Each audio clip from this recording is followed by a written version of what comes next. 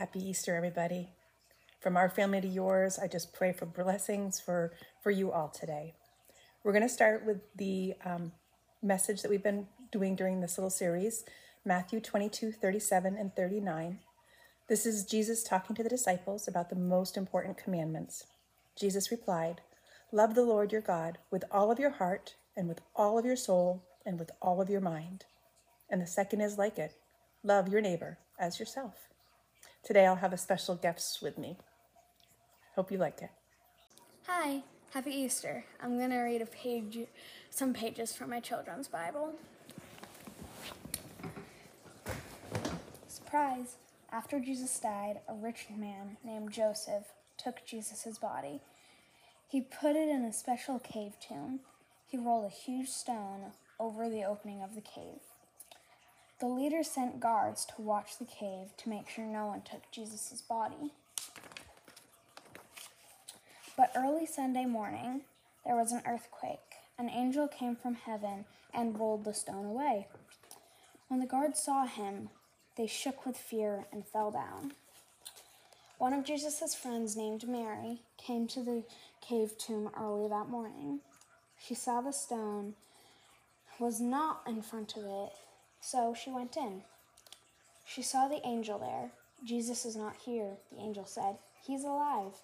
Go tell his friends that they will get to see him again." Mary was not sad anymore. Jesus was not dead. He was alive. She ran back to tell the wonderful news. At first, Jesus' friends did not believe her.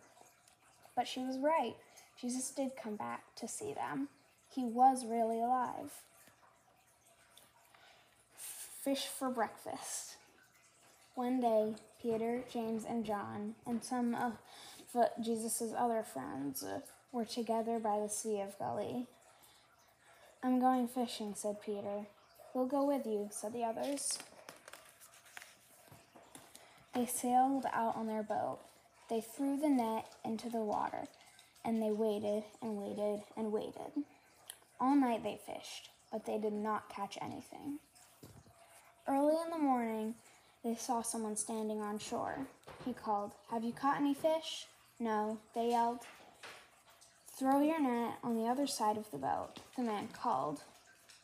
So they threw the net on the other side. All at once, fish filled the net. John looked at Peter. "It's Jesus," he said. Peter was so excited. He jumped into the water and swam to shore. It was Jesus. He made a little campfire. He cooked fish and bread on it. "Come and have some breakfast," Jesus called. They did not have to ask who he was. They knew he was their best friend, Jesus. He was alive. Jesus goes home. Jesus led his friends to a place near Bethany.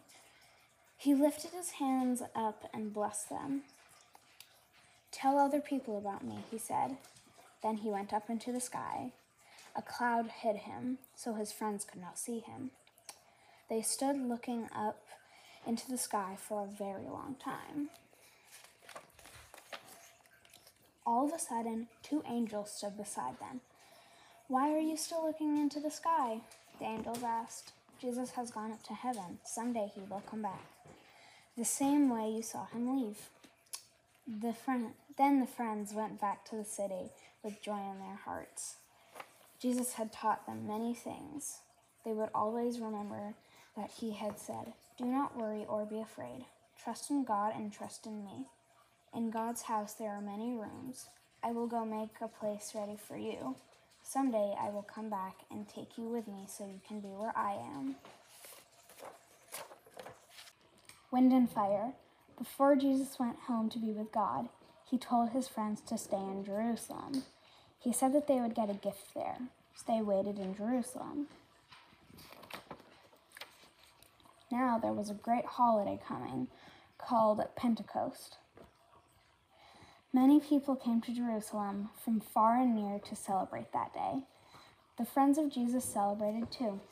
Suddenly, they heard a sound like a strong wind blowing, and then they saw something that looked like little flames of fire resting on them. Then God's Holy Spirit filled them. This was the gift Jesus had told them to wait for. They began to speak in languages they did not know. The people who were there from other countries heard Jesus' friends speaking, and they could understand them. The languages Jesus' friends were speaking were the same languages they had spoke. The people were amazed. "This is what God promised us," Peter said. Then he told them about Jesus. Many people believed in Jesus that day. Thank you for watching. Happy Easter.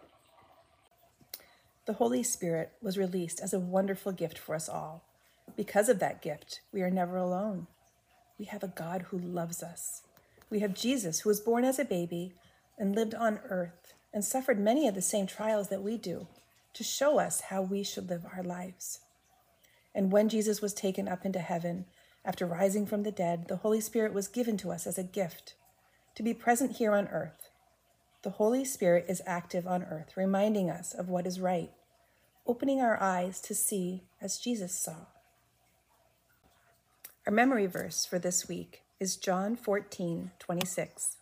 But the Advocate, the Holy Spirit, whom the Father will send in my name, will teach you all things and will remind you of everything I have said to you. Now we go back to Pastor Jeff and the Easter service. Thank you all.